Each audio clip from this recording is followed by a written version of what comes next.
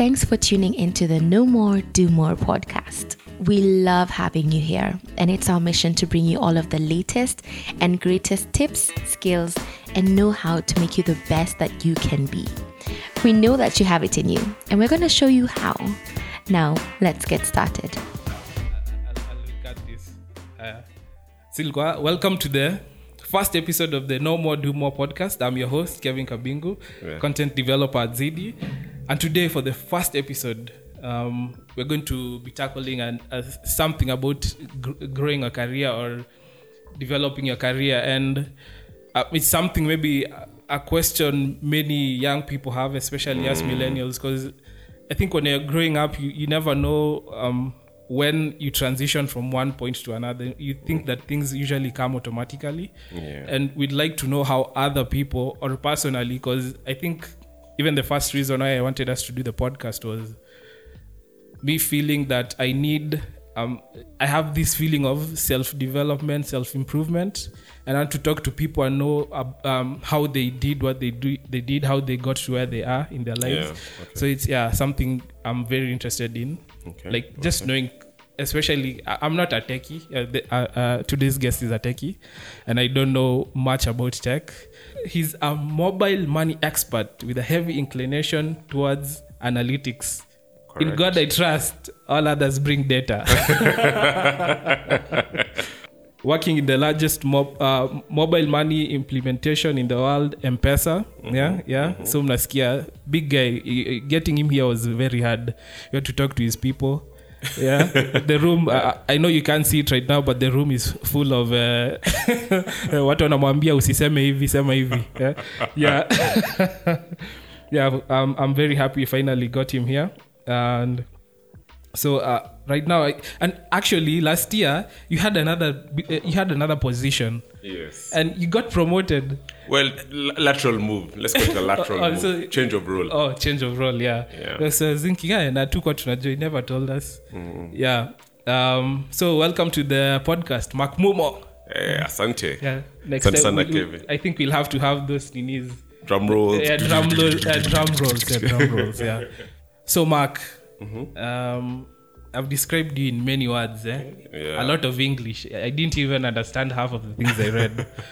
So how can you describe yourself? Well, I think professionally it's just that, and not describe. It's just say what I've been doing and in what spaces I've been. So I really come from a technical background where I started off as a developer, but I've been in the mobile money space for quite a while now. And more than that, I've been doing a lot of business intelligence. The sexy word to use these days is analytics. So I'll throw that in as well as analytics. But generally, I've been in hardcore IT for more, I think, the last 15 years. Something like that. Yeah. And I'm proud father of one. Yeah. Married to one. Yeah. So I think umeshafanya sensors. Sasa tumemaliza hiyo story. Wasikuje kwa nyumba yangu, we're done. Yeah. So and the question maybe I might ask is it something you decided to do earlier on, or it's something you just as your career developed you just grew into it, loved it, and continued doing it? So that's a good one. Interestingly, so while I was in primary school, I wanted to become a pilot. And then when I went to high school, I discovered being a pilot is expensive. It wasn't those ones of I wanted to be a doctor, then high school I wanted to be a patient. I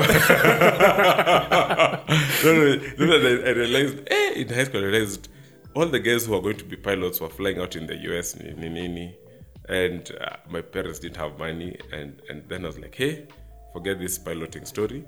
Then I wanted to become an engineer. So I did actually engineering as I chose mechanical engineering as my first choice degree. Then ended up doing instead after we joined Campo. I was a mechanical engineer and I joined in, but I'd applied for a change in course because suddenly I wanted to do electrical engineering more than mechanical. You got there and so the electrical. And then we went on strike 3 weeks into opening the semester, and by the time we came back, for sure I was Magoha rather allowed us to come back.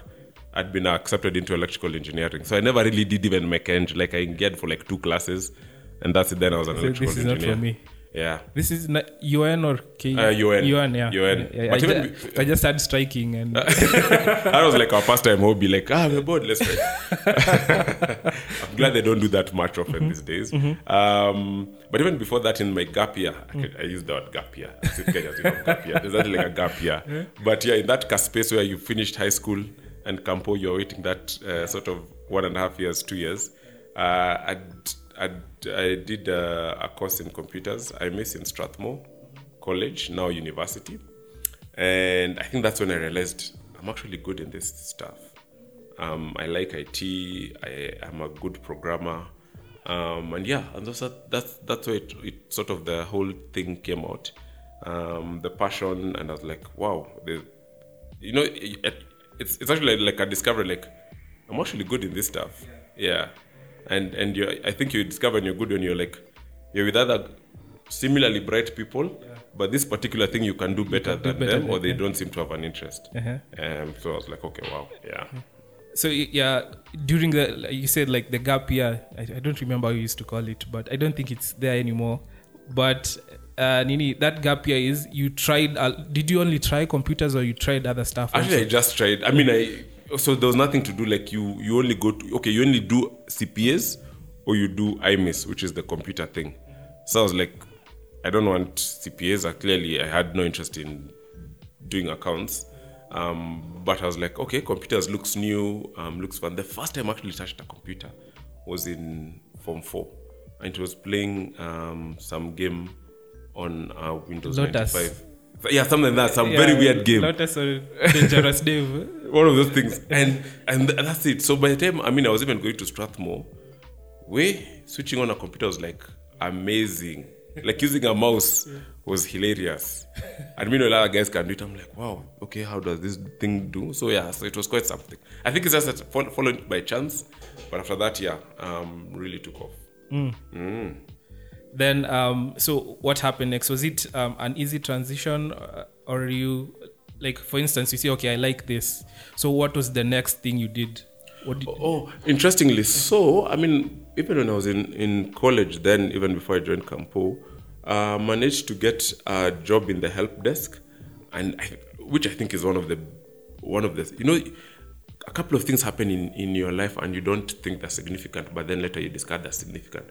So part of what we used to do in the help desk is we used to help the evening. We used to have a daytime class, a full-time class, and an evening class. The evening class used to have guys who are working and they'd come for the same course for computers, and we all had a programming project. Now, working at the help desk, you inadvertently had to assist the evening students in their programming homework.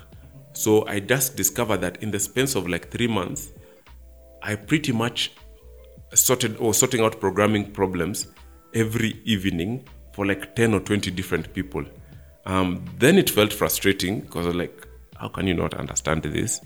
But now I realized by the time I was done, I had really solved many unimaginable problems. Hey, you are doing to take a coffee. And that's when I was like, this thing is not rocket science. This thing is not black magic. This is just programming. And then I became really good. We even went ahead and formed a company then with some of the guys I had in college together. We called it 24. And the reason at that time we were saying, if we don't make $1 million shillings by the age we are 24, we are quitting. Yeah. By the time we were 24, we hadn't even made, I think we had made like 50K or something. Like we had one contract or something. Yeah. But I think we enjoyed, at that point and that was like 3-4 years into Campo. We enjoyed what we were doing. We enjoyed each other's company. So 24 still lives. It's still around. It's still around. Yeah. Finally crossed the 1 million mark at some point. But yeah, I think those are some of the experiences that I was like, wow. And even through Campo, even as I was doing like Eng, I kept doing on holidays. I would go still work out with some guy who gave me the opportunity to work for him. I was setting up networks. Those days when you wanted to computerize as a company, you bought computers, you connected them to the internet, you put in email, and then you said you're computerized. So that's what I was doing. We'd help people buy computers, do the whole network. And those networks wasn't wireless like these days. You just come in and plug and configure. Yeah. No, it was physical cable. Wire. So you're just laying out wires in buildings. Crimping, the word was crimping, where you connected, because we used to build the whole networking cables ourselves. Log in, configure, set up email servers, configure these email servers to actually connect to the internet, and then set up email addresses for everyone. And we were like, wow. On the backside of it, now that I think about it, it really helped me understand the whole IT stack straight from hardware. Because this guy used to have a thing of liking to buy old servers and then tells you restore it. So we'd go buy parts for servers, and then we restore a server that was dead, and then make that the email server, and then buy computers for these other guys, and work all the way. And even at the end, some clients, we used to develop applications for them. So I really understood very well the whole IT stack at that point in time. Yeah, at that point, how are you feeling? Like, there's this thing of guys usually want to, I'm studying in university, I want to be a manager. So is that okay? First, you have to give people context. Yeah. You're saying back then, this back then. Oh my goodness! So back then was like in 2000. I think 2000, 2001, 2002. So about 18 years. Was that attitude still there? Of I'm in campus, I want to go directly to. No. Okay, maybe. I mean, then. No, we didn't want to be managers. Okay, I didn't want. I wanted to learn. I think I was in that space where I was like, oh wow, this stuff is new. This stuff is amazing, and I need to make this work. I think the other thing is my parents stopped paying for me school fees after first year, and then they were like, dude, you need to sort yourself out for the rest from second year, third year. And it wasn't like a decision they made because they didn't. It's just that I realized in second year they didn't have money, and you still wanted to go on. I was in campus. I'm like, people, you don't have. What do you mean you don't have money? They're like, we don't have money. I think my sister was in campus and they're paying for her. My brother was in high school. So at that point in time, I realized, and my sister had actually sat out a whole year because we didn't have money. So she sat out a whole year in her campus year. So I was like, wow. So I will probably sit out a whole year as well if I don't do something. So jumping into this space, it was also more like survival, like, hey, get deals and yeah, whatever I could get. Yeah, get that. Yeah. Uh-huh. Wow.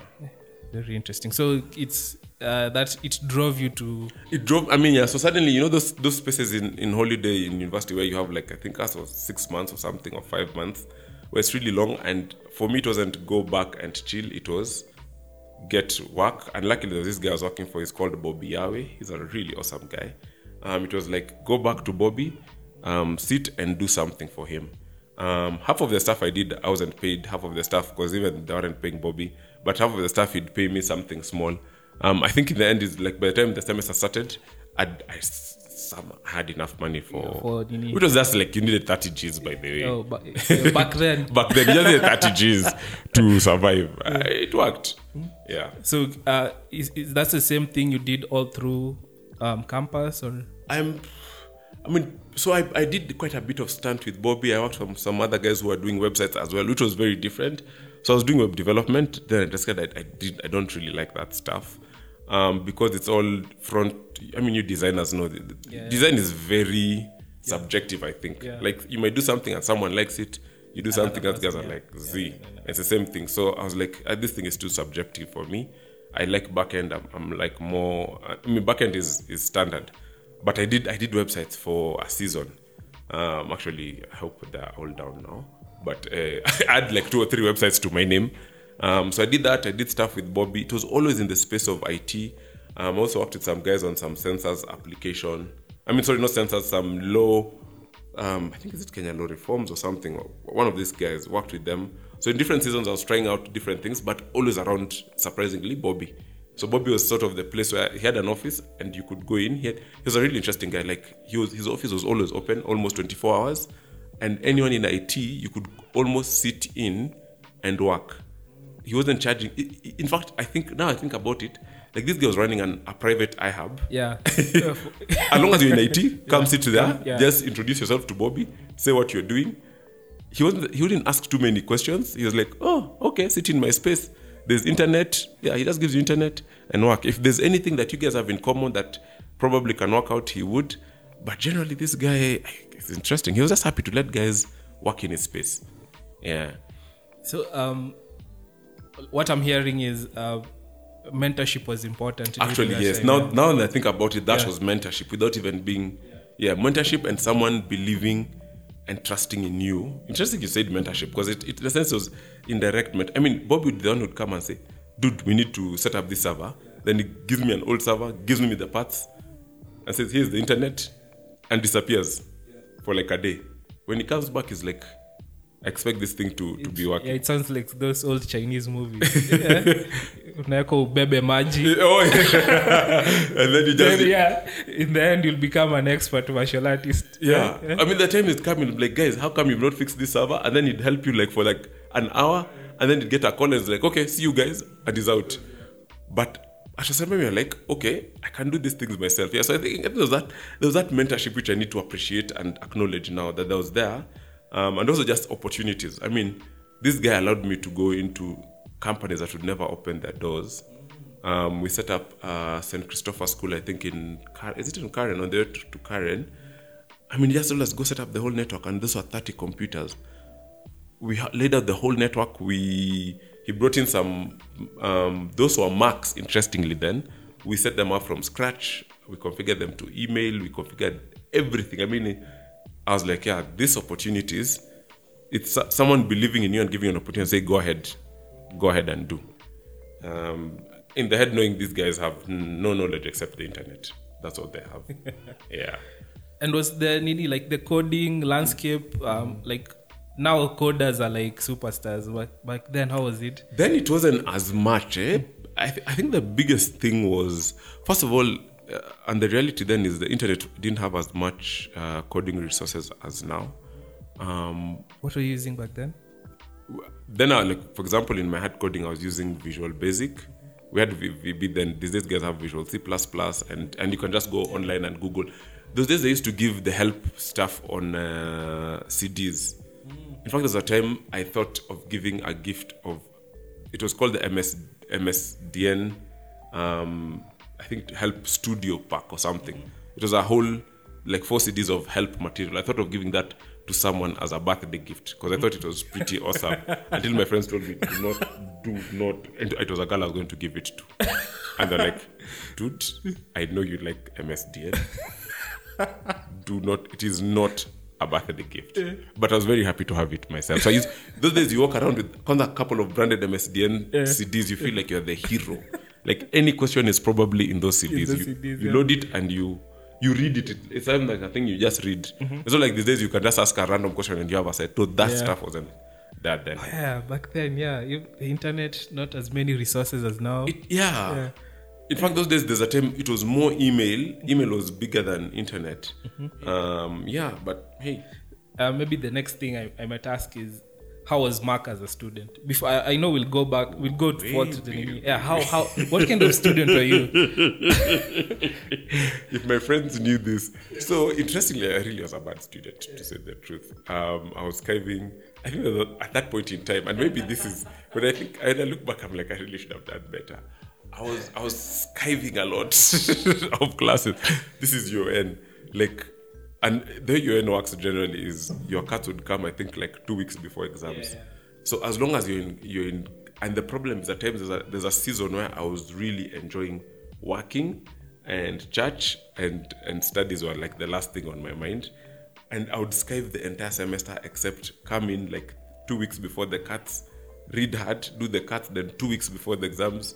And then, so it's like I would do a month instead of 3 months of education. Now, in hindsight, I probably should have been coming 4 weeks before the cut to do the cut or something, or at least try to attend some classes. But I also think education needed to be made a bit more interesting. It was very, I don't say it wasn't my thing. I mean, I enjoyed some of the stuff that I was doing, but I was like, we really need to improve the way we deliver content in our universities, and I think we need to engage those minds much better than we do now. Yeah, but I honestly was a bad student, I think. Yeah. But I keep saying if I went back, I probably just would attend classes a bit more earlier.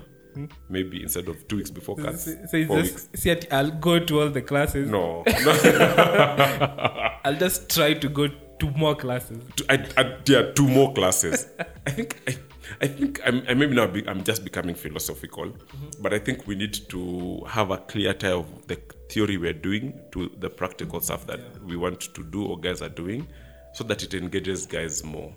I think you've done theory all the primary, that's the need you get. You're like, I mean, campus, please make it. I think it should be like the things you do outside should give you more credit than. Exactly. I mean, when I think about it, I did, because in fact they were telling us to do internship. Me, for my time for my internship, I just went back to Bobby. I'm like, Bobby, I've been with you for 3 years. Can you now call this an internship? I just continue doing the same stuff I've been doing, and we now call it an internship. And Bobby was like, so I sort of did 4 years of internship. Most guys were struggling to get the internship. But as you said, more we need to try out stuff we're doing outside more than outside with what you're doing in Campo, for sure. Interesting. Yeah. So the next step, you're done with campus. What was next? What happened? So and this is the interesting thing. So while I was in campus, in as much as it sounds like I was just this workaholic making a lot of money, in fact I need to put a disclaimer. I made very little money. I did a lot of free work. I did a lot of work where I was played. There's some guys we did work and they didn't pay us. But I think we loved the technical challenge. There's lots of free work I did. But apart from that as well, is in campus is when I came to seriously appreciate my faith. And that is because there was a campus ministry that was happening then called SALT. That is at by Mamlaka Hill Chapel now. Then it was called Nairobi Chapel. So when I finished campus, I went to work for the church. And I did an internship in the church for an entire year. I worked with the youth. And surprisingly, I built their website. So it was still the Kateki side in me. Yeah. Like, we're doing youth, but in the evenings, I'm working on the church website. I'm sorting out the church network. So I used to be like the techie go-to guy in the church. But that was awesome. A lot of my leadership skills were honed while working in the church.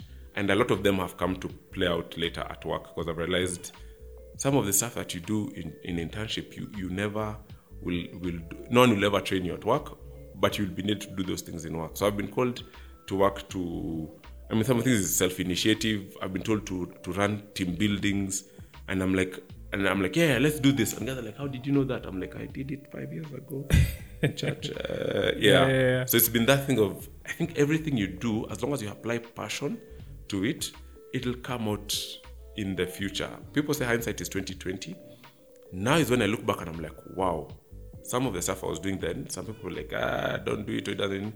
It counts in the future at some place, for sure. So I did my internship for a year. Finished my internship. At that point in time, I was deciding, do I go into ministry or do I go techie? I think the techie pool in me was pretty strong. I mean, I was busy doing websites in church the whole time. So even when I told them I'm going back to do engineering, actually they were like, wow, go ahead. In fact, my referee was my pastor at that point in time. So then I applied for Safaricom. I said, that's a cool story. So I applied the first time. They rejected me. This is 1 year after. After a year, they're doing the internship. So I applied. They rejected me. There's a graduate management program. They didn't even respond. You know that you sent a CV somewhere. Yeah. Nothing. It's never, like a black hole. Yeah, never hear back. Then I was told about an opportunity in Safaricom. So I was trying a few other places, but I was told about this opportunity in Safaricom. They were looking for specifically for software developers. I applied for that. I went for one interview. Those days they used to do psychometric tests. So you go in, we do these funny math questions, you do these English questions. I did that. Yeah, they still do that. Yeah, we do for some, but those days were everything. Like everyone has to do math in this organization, everyone has to do English. Anyway, so I did that thing, and then they sent me a regret. I was like, bana. So I looked at our places, but then after like... So when you get that regret, how are you feeling at that? It's really disappointing, especially when, and you know, society, the way society does for us is we go to, like, you're always measured. You go to primary school, you're measured amongst many people, and you're told you're the best or you're one of the best. You go to high school, again, you're measured with everyone, and you're given, society keeps you in this ranking space and tells you that success, if you're number one, you're successful. If you're number last, you're not successful, which I think is a lie, but we'll get back to that at some point. And then at least in university, in campus, they don't rank you. They just give you a grade. Yeah. And even mine wasn't the best grade. I got a second lower. If you get a second upper in Campo, you're like successful. Yeah. You are a winner. Anyone below second upper, you're a loser. But hey. So I think when I got the reject, it was disappointing at first. It was like, I'm not good enough. So that put me down a bit. Yeah. Yeah. I mean, in hindsight, I was like, and I said, that's your first thing of, this is some of the few rejections you have. It's like, oh, wow. But when this opportunity came again the second time, I reapplied. But I was like, well, they rejected me the first time. Yeah, you didn't put so much weight into the... But I was like, if they didn't find anyone, maybe they'll take the second best slot. And surprisingly, the second time I got in. I came in as a junior developer. Then I realized in the first round, I don't know what happened. Especially because in the first round, I'd been sitting with... In the second round, I remember doing the same stuff, that math thing, which was the same, sort of very similar. And there's some guys who had been working. So when you sit next to them, you're like, these guys have been working and you're just straight from a church. Yeah. How will you pass? But I'm the one who got called. Yeah. So maybe I know better math, or I'm not as bad in math and English. That experience came back to help you at that moment. Yeah. And did the interview, which was pretty interesting. They started off, I did the interview with like 4 people, which I thought was overwhelming. Yeah. For just a student who's just come from church. Yeah. And the first question I didn't know, and I really panicked. But because they asked me, what does a rectifier do? Yeah. That's an electrical engineering question. And I still don't know what a rectifier does. Any serious electrical engineer needs to know what a rectifier does. So if you know an electrical engineer and they don't know what a rectifier does, they're a fake one, like me. Then I panicked and was like, Quisha, I don't have this. Yeah. This interview is finished. Yeah. But then they went ahead. Surprisingly, one of the guys decided to ask me more programming questions. And because I'd been doing programming, we had a 1.5-hour conversation on deep techie programming stuff. Like at some point, we were even writing code on the board. Yeah. So in the end, I was like, wow, that was a fantastic interview. I think I've missed it because I don't know what a rectifier is. Yeah. But for 1.5 hours, we were talking like code, we were writing code. So you're focusing on the negative. I was really focusing on the negative. Like, Quisha boss, you don't know what a rectifier is. Yeah. You're finished. Yeah, but you don't look at the 1.5 hours of just writing code. Yeah. So when they came in and they said, we want to offer you a job as a junior developer, I was like, oh wow, awesome. Yeah. And that's when I jumped in. I was like, oh, so maybe we don't need rectifiers in Safaricom. Well, is that question? Let's get one question to throw them off, Kwanza. I know it's how they'll recover. But then I think that let's see how they recover. So I think they recovered really well. Mm-hmm. So then joined in. Then I was a developer, so I worked in as a junior developer for I think 1.5 years. At this time, how big was Safcom? That was in about 06 or 07. So I think we were about to hit, 2-3 million customers. Mm-hmm. We're pretty. Is it 2-3? Was Kensel still around? No, Kensel. Kensel had changed. It was now. It had moved to Celtel. Uh-huh. It had changed from Celtel. It was now. I think by the time I came, it was either being Celtel or Zain. Remember Zain? Yeah. So it was even way before Airtel at that point in time. Yeah. So those were interesting days. Those are the days we used to compete, the two of us. Like we when I came in, we were launching Bonga, and we were supposed to launch Bonga. Like we were 2 months out in our preparations, and then one day someone came and said, Celtel are gonna launch their own version of Bonga in the next 2 weeks. Yeah. We're like, and those days were like, whoever launches first wins. Yeah. So we're like, people, your 2 months have been cut into a week. So we worked back and forth for the entire week, fixing bugs. I remember we were given a risk report that was 23 pages of issues we needed to fix. And my boss just held his head like this. Okay, you guys can see because it's a podcast. But he put his hands on top of his head and read it like bedtime reading for the whole of Friday. Then he said, I want to see everyone on Saturday. Then on Saturday we just had a discussion talking about all those issues, 23 pages worth of issues. And we worked every day till 10, 11 p.m. for the next 1 week. We launched actually exactly on the second week. Celtel never launched their bonga for a couple of years. I don't know what happened. Or maybe the guy was sent to panic people. I don't know. I don't know. Or it's just those rumors, corporate rumors that... It was, and those things are strong because people are like, these are reliable sources. It wasn't that it's just me and you are that. No, this is our boss being told, guys, those guys are going to launch. So you better launch. And Michael Joseph then was like, guys, I need this thing live. And they never launched for like 2 years or something. I don't even remember when they launched or whatever.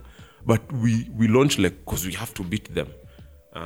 Bonga grew then. So anyway, I did that. So this time you're still... I did a junior developer. You're still new, relative. Actually, that time I was about 4 months old. 4 months old? Yes, we were busy working these crazy hours and launching this thing. And how did you handle the pressure? How do you handle that? You're young, that pressure, I know. Fanya hivi. Interesting. So interestingly, I had a good boss then. So my boss knew he was happy to throw things at us, and he could figure out when we are struggling and when we're not struggling. So he'd say, I want you to do this. And then be like, okay. And then we go Google how to do it. And he's like, I think the best thing he used to do is he used to give us like time boxes. So it's like, do this in 2 days. And if it's not done in a day or something, you go tell him, hey, boss, I'm supposed to be 50%, I'm not even 10%. So he's like, okay, what do I need to help you, or what do we need to do? But he was giving us a lot of leeway as well to do stuff. So that was the other thing. But the other thing is he was really ambitious. He used to throw challenges at us. I think we were a new team then, and we were trying to make a name for ourselves. And that's why we took Bonga. So like the interesting thing, there's a time he'd come and say, guys, we need to launch a new promotion. And then he say, what do we need to do? So he tells us what the promotion is about. And he asks us, how long will this take? And then we do our plans. We're like, we need to build this database, then build this application, then connect this to USSD. And then in your head, you're like, this thing will take about 3 weeks. Then he says, so how long will it take in total? He said, like, it's going to take 3 weeks. Then he starts shaking his head like this. Like wrong answer. Yeah. Three. Then you go like in your head, you reduce yourself. Yes. So like 2 weeks. He's like, no, when a crisis, and people used to really use this Celtel story to bash us. Like, Celtels are going to do something. So we only have like a week maximum to do this. I'm like, then why did you ask for timeless if you already know the end date? So then he says, then we're like, okay, so I think it will take like 6 days. No. You need to do it in 4 days, because a week we need to give 1 day for the business to test. And that time it's a Friday. Because a Friday you're just thinking how you're going to enjoy your weekend, how you need to watch soccer on Saturday. So we finally agreed. It has come from 3 weeks to 4 days. And then we say, 4 days? Yes. So he says, so we've agreed 4 days, yes. So in your head, 4 days means Monday, Tuesday, Wednesday, Thursday. Then on Friday is when business will test, and then you launch on Friday night. So they says, so this means it will be ready on, so all of us are guys saying Thursday, he says Tuesday. Him is counting Saturday, Sunday, Monday, Tuesday. Yeah. We're like, okay. No weekend. That's how my weekend used to go. And I'm like, dude, you take my weekends on a Friday evening. How I didn't kill him, I don't know. I guess also it's also nice being single at that point in time. So you only set up plan was to wake up and watch TV or something. So you wake up and you tell guys, nimeenda kazini. Yeah. And then you work through Saturday and Sunday, So that was the excuse. I'm single because kazi ni mingi. And I know a couple of guys who are still single in the name of work. People do not remain single because of work. There's more to life than work. For sure. So you launched Bonga then. So how now I'm seeing you started going up in the rankings. Yeah. How is it things you did? What were the things you saw or the management saw that helped you like get this? Yeah. So I think a couple of things. One was just a lot of the work ethic. So as I said, because we were that time a new team and we're trying to make a name for ourselves, we were taking on progressively bigger and bigger challenges. And the one thing about, I think, big organizations is some people are comfortable. Some people do not want to take more scope or more work than they're already doing. They're just happy to take home their salary. But us guys were that hungry team, and I guess my boss was, because he was trying to make a name for the entire team, we would take more and more and more challenges. So soon we were running other things outside sort of our domain. Put us in a bit of trouble, honestly. But I think guys were like, okay, if you have a problem or you have something new that you want launched, and that was sort of the business team, the commercial team, you could either go to these guys who are rigid, who will block and give you 15 reasons why it cannot be done, or you can go to this team that we will deliver it a bit broken, but you will get it. And so that's some of the things. And then about 2 years later, there's a reshuffle, and I was changed into a different role. And still, it wasn't actually a promotion; it was just a different role, where I was sent to the billing team.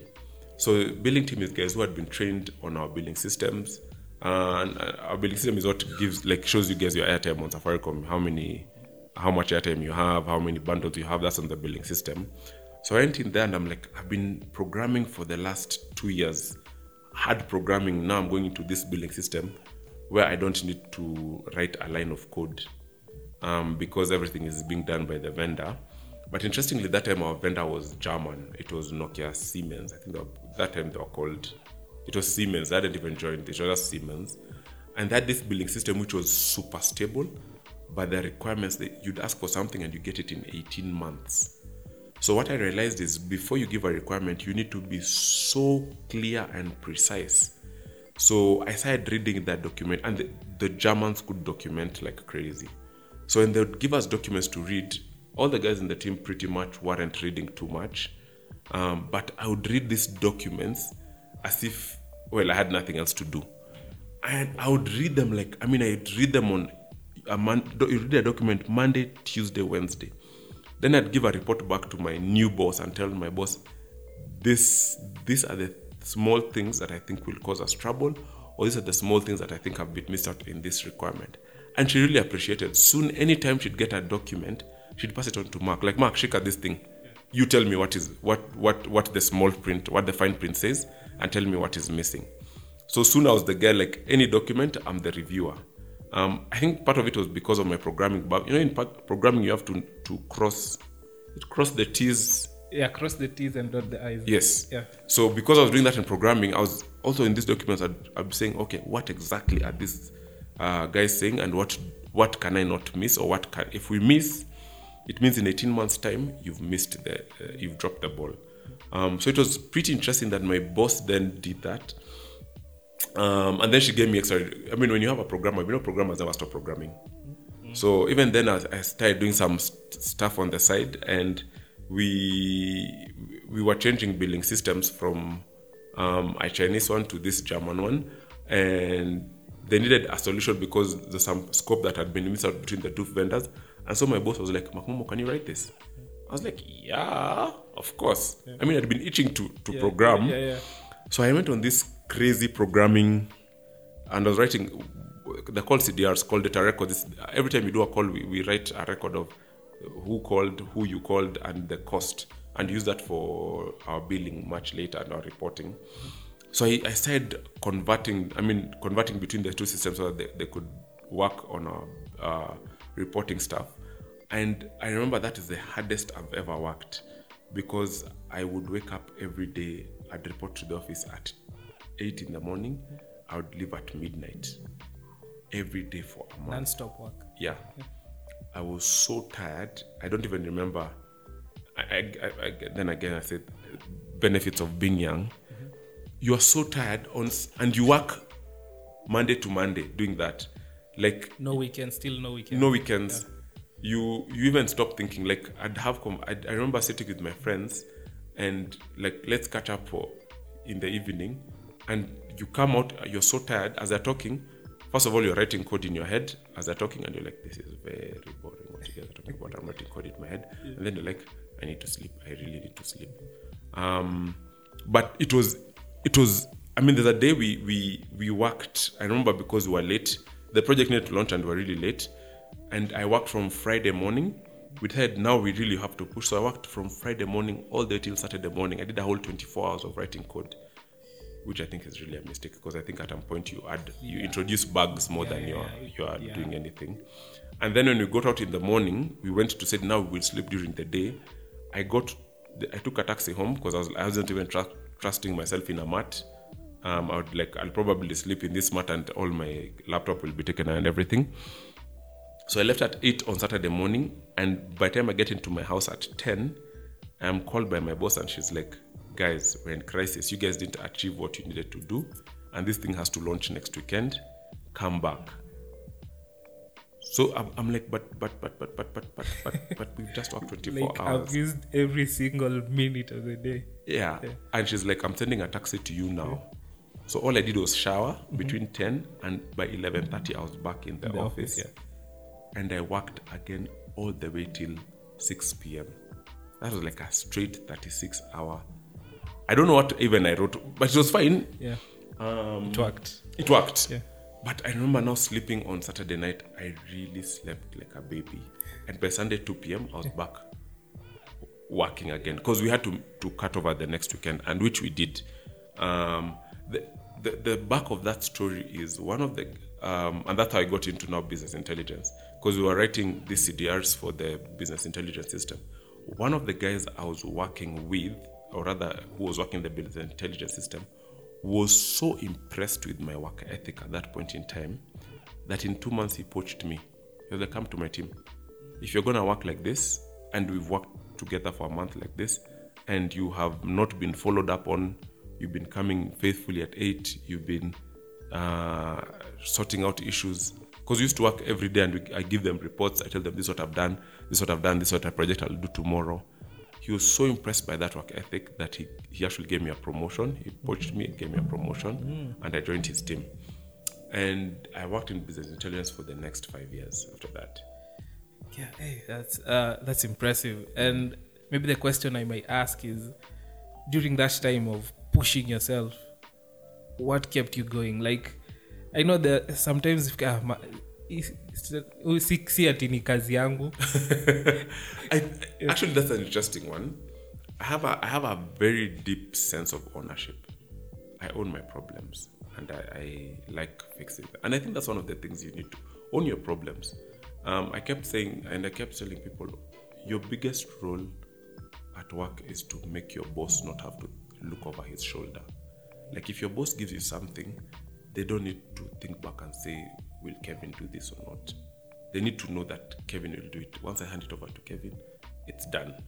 And if it's not getting done, Kevin will come back and tell me. But I don't need to follow up with Kevin again to say, is it done or not? So that sense of ownership. You pick something, it becomes your problem. And you carry it. I think that's one of the things that kept me going. I'm like, dude, we have a deadline. And if we don't do this, we all fail. So I was like, let's push. And plus it was a challenge. I like the moment we were like, we can do this. Yeah, challenge accepted. I like challenges. Yeah.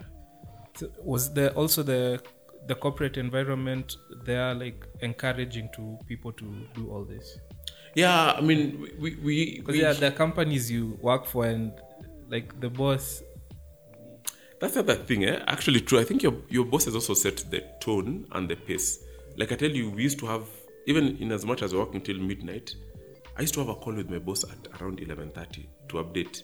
And she'd be like, dude, okay, good, you've covered here. What was it? Promise? And that was so factual. She's like, you promised X, you're not at X yet. Yeah. So even as you go to sleep, you're like, hey, tomorrow I need to catch up. But I think it was that thing of also knowing that someone cares about what I'm doing is important. I think is really, even today, guys want to know that what they're doing is important. Yeah.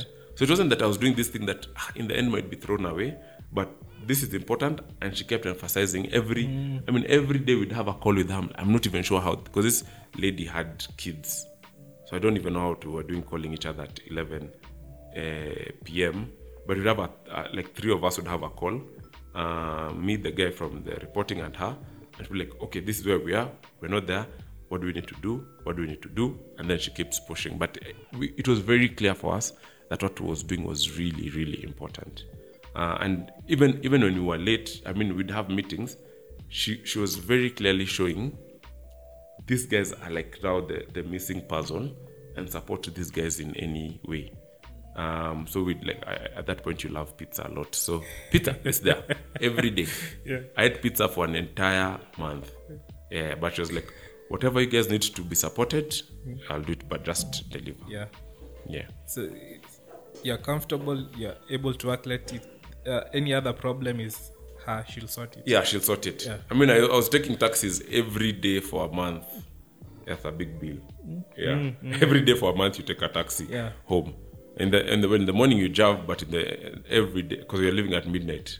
I know you just have you don't have to think of surgery, changing math and stuff and CBD. No, you just have a taxi home. Okay, so you've been poached. You're still growing in the company. Yeah. So you're at M-PESA. Oh, then came the M-PESA story now. So before you go, one thing, in M-PESA, there's so many myths about how it came about. I don't know if it's relevant for this, but maybe you can demystify some things. I think there'll always be myths. I think a lot of myths of how M-PESA came around and how many people claim someone came with the idea akapigwa ngeta kwa mlango. And many people claiming this is the idea or not. Yeah. I mean, I think the formal story is that we worked on a project that was meant to be for farmers. It was supposed to, I think, disburse money when they do farming and stuff but it didn't work out then. I think there was such poor uptake. And then, so the guys who built it were like, hey, okay, we have this good piece of technology. What can you do with it? It's sort of it can send money around. And so it was almost like at that time, it looked like it was a solution looking for a problem. And so they asked guys and guys said, what do guys want to do? They want to send money home. And so they were like, okay, let's try this thing out because the initial use case for M-PESA was just really to send money home. That you have money. And I remember those days sending money to your folks in shags. You go to a bank, you deposit into the account. And then tricks, or you buy a book, put the money inside. Oh yeah, and mail it. yeah, I know. You buy a book, put the money inside, then send it via post or something. Yeah. And that's how M-PESA grew by leaps and bounds. Yeah. So I mean, my M-PESA story had been in BI for quite some time. Our department had changed and stuff like that. So when M-PESA had now really grown, but it was running from Germany, and we used to have issues with the links. So M-PESA used to go down every other day. There'd be an M-PESA outage every other day, and this thing was growing leaps and bounds. So they're like, bring this thing home. And so they're like, okay, we need a team to come and do this. So they picked up engineers because this was a completely new role. It had been done by guys outside. And they're like, okay, Mark Mumo, come and lead this team. So I did. Amazing. I was trying to do BI at that point in time and M-PESA and failed terribly. So at least one day I came and told my boss, you need to formally change my role. I can't do BI and do M-PESA. So I cut off at that point in time BI and dove head deep into M-PESA. Went to China for quite a bit to train and learn this new system. And then at some point I remember leading a team that was about 300 strong people across 4 continents with a mixture of British, Indian, Chinese and Kenyans. That was really interesting. But it also just showed me how to run big projects, what to do, what risks to take, and when to just shout, this is above me. At some point we would come in and we're like, okay, this problem is bigger than us. But also the clear focus the organization had.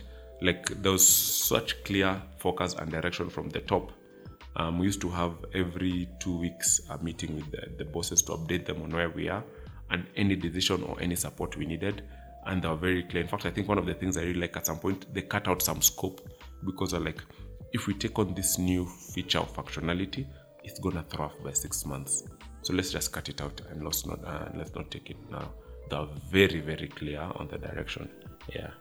And I'm still seeing it still harkens back to when you're in campus and doing, in a way, all those things in a small capacity. Especially, and that's what I'm saying, the time with Bobby, because I really understood hardware straight. I mean, the whole IT stack from hardware, networking and stuff. When I was leading this team, a lot of my skills then is when they were called upon. Because I think all the time, it's that time I was doing more software, but then I was called upon because when you're leading a team, you don't really have a clear JD as a technical lead. You really are just master problem solver number one. And at times networking guys have an issue. Okay, you walk to the networking guys. You're not the fixer, but you need to have a good understanding to say, okay, what is the challenge?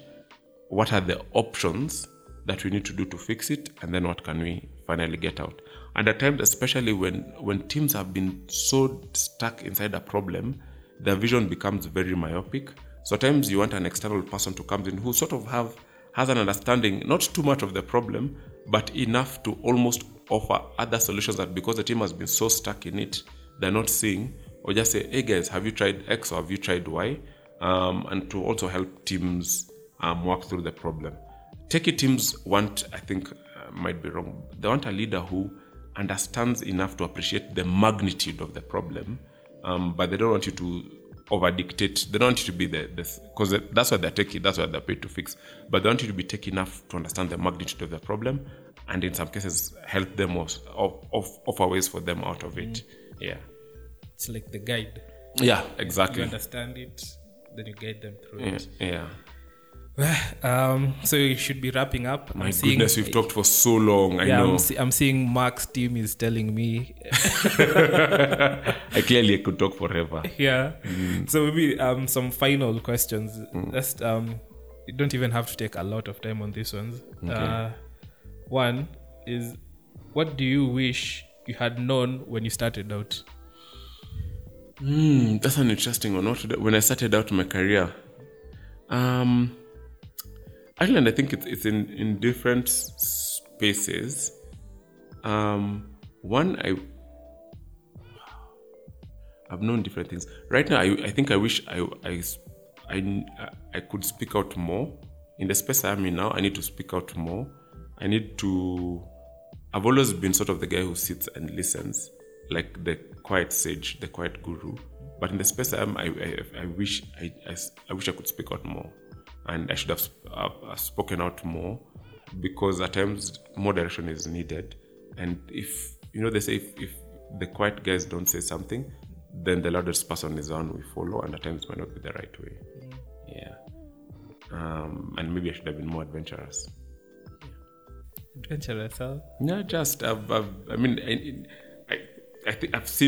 should. I've just realized the world is big. It's been an amazing journey in Safaricom, honestly. But there are many other companies that I should see the world. We're in the space where you can actually work in any country. It's not like in our folks' time where they'd only work in Kenya. And I'm like, guys, and I'm not saying that the opportunity is gone. Even now, I'm like, let's work in other countries. Let's see the world. The world is big. Yeah, so even this thing of young people wanting jobs, I said there are no jobs, like they should broaden their... Completely. Yeah. Like, stop looking... In fact, actually, the one thing I've realized is called... There's some countries where things are going down, some countries things are going up. And it's always been like that. Like, any calamity somewhere is an opportunity for someone somewhere else. So, guys, look at the whole world as your playground, not just Kenya. If you look at Kenya, the world needs... Like, Kenya is known as the hotbed of fintech. We've registered over 90 fintechs in the last 3 months. But the rest of the world is waking up to fintech. Jump in, go work in other places. See, Africa, things are bad. Okay, no, let's say things are bad in Africa. But if you work elsewhere else in Africa, you probably are the expert. Take advantage of that and see the world. And for me, I'm saying, it's not even too late. I can still do that even now. Yeah. It's never too late. It's never too late. Okay. The next question. What are you curious about right now? Interestingly, so what the stuff that I'm curious about now? So now I've discovered all this cloud stuff. I'm reading a lot about AWS, Amazon. That's Amazon Web Services. I'm trying to see about Azure as well. So that's the stuff I'm curious about. And then the stuff that is about a bit out there, I'm trying to understand is IoT. Sounds like it's going to be really big. Internet of Things. It's going to be really big. So I read about that quite a bit. That's on the text side. On the other stuff, I've realized I like motivational books. And as much as people hate on them, the motivational books are a hoax. I just like them. Yeah. Like there's this guy who keeps saying that there's someone who's written a book on how to make money, and now he's asking for money to publish the book. And we've told him to read his own book. But I'm like, I like motivational stuff. Yeah. Okay, not this one. So I'll ask you from the anonymous tech people. Okay, maybe I didn't mention this in the beginning. Mark is also a director at ZD. ZD is. By the way, we didn't ask you anything about how did you come about the whole ZD thing. Oh yeah. So interestingly, so there's a time so our founder Joyce used to work in Safaricom a long time ago. Then she left and went to become a celebrity. She was in Apprentice African stuff. And then we connected like many years later. And she was working on this idea and working on something else. And then she asked, can we assist at that time? So we pitched. She liked our pitch, but we were too expensive for her. So she went quiet for like, I think a couple of months. Then she came back later and said, okay, I'm working on this thing called an online learning platform. Would you guys care to be my technical partners? So we jumped in there and said like, yeah, technical case. And she, in fact, she had outsourced the work. And then we worked in a bit. And as we kept giving input, driving and stuff, at some point she was like, okay, guys, I'd like you guys to really be my partners. And have a stake in the company. And that's how we joined ZD. And it moved from just technical input to we've even put money inside it. So that's how we we are so in ZD right now. Yeah, and that's actually 24 that the company that I did in Campus, that's the one that sort of partnered with Dress at that point in time. Yeah. So I've been in ZD for quite a bit, running the technical wing, and driving the product development and stuff like that. Yeah. Great. We'll talk more about ZD when we have the founder Joyce Mbaya. You'll learn more about ZD, but you can always check it out at www.zd.com. Yeah. And finally, I haven't asked the tech questions. I'm asking how relationships in the workplace. How a techie like we've had, you're so busy. How do you balance it with relationships? Or as you progress or you grow in the company, does time start zinaanza kuwa na more time ya kufanya other things outside? So that's interesting because I guess the real answer is there's a time and a season for everything. I said because there's that season where I practically did nothing except work, and I think as a techie you really love, especially like when you're in the zone, you kind of kick out everything. But in hindsight is you need to make time for family, you need to make time for friends, partly because one of the problems with us techies is we end up at times focusing more on the solution or on the technical bit than the real problem. The world has real problems apart from code and apart from PHP or Java and stuff.